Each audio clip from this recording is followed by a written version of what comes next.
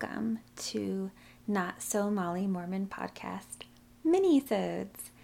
Today I have a letter from Emily. Okay, so here is a ridiculous story about how controlling the Mormon Church is to its members even when they are trying to, quote, follow the rules. To sum it up, once you are 21, you are not allowed to participate in family sealing ordinances for adopted or blended families if you are not endowed. Here is how I found that out.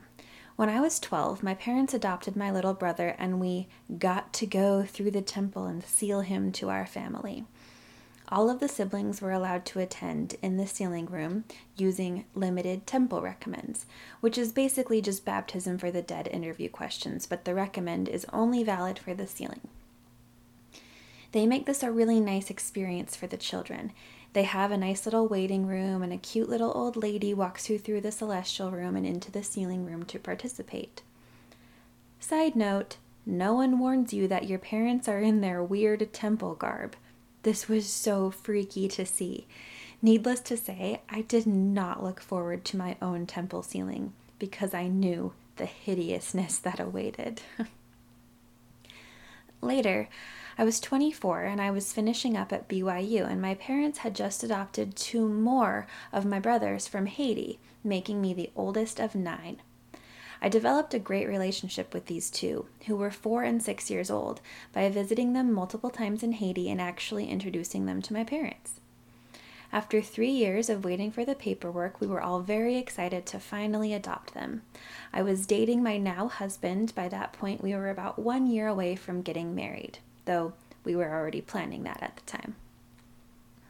I went to my bishop with my current limited use temple recommend to get a special limited use recommend for the sealing.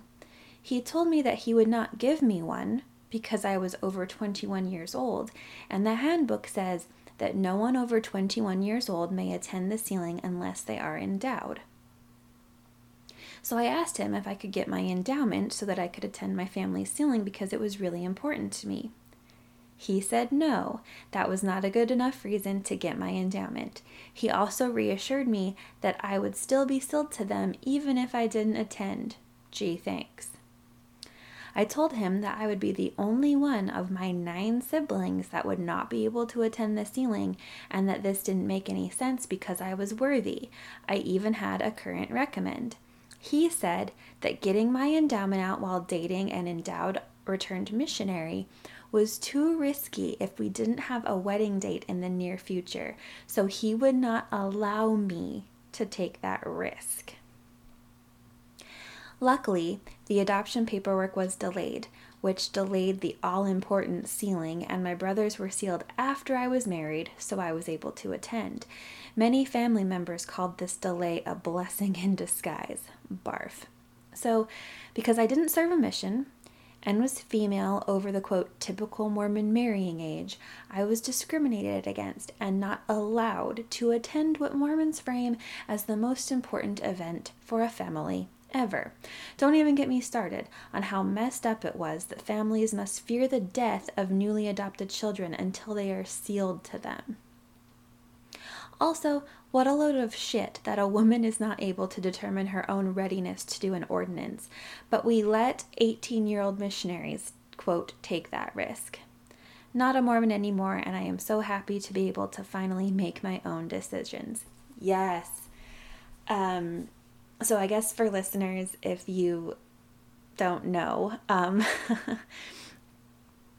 in Mormonism, in the temple, you have to get your endowment, which is where you get your garments.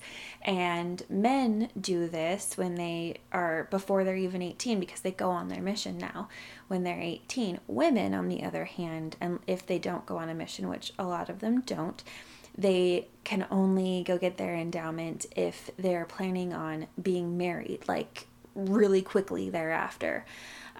In Sarah's case, they let her go to the temple because she was like, quote unquote, getting old, and they let her do it. The bishop gave her permission, but yeah, it's crazy, like these weird rules that they place on the temple. Like you're supposed to go in there, but you can't wait too long, but you have to go through when you're just about to get married. And how they word it as taking a risk is just crazy to me. Like, how is it risky to go through the temple before you're married? I mean, I know in their eyes, they're like worried that you're going to have premarital sex or something.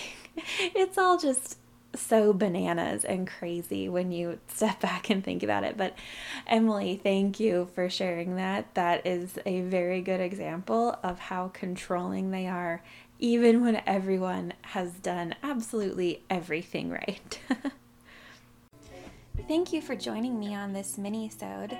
I really enjoy doing them and making them for you, and I hope that you enjoy them too.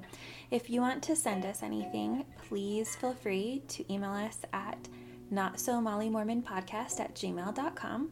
You can follow us on Instagram at notsomolymormonpodcast, and you can join us on Patreon at patreon.com/notsomolymormon. Have a good week. We'll talk to you later.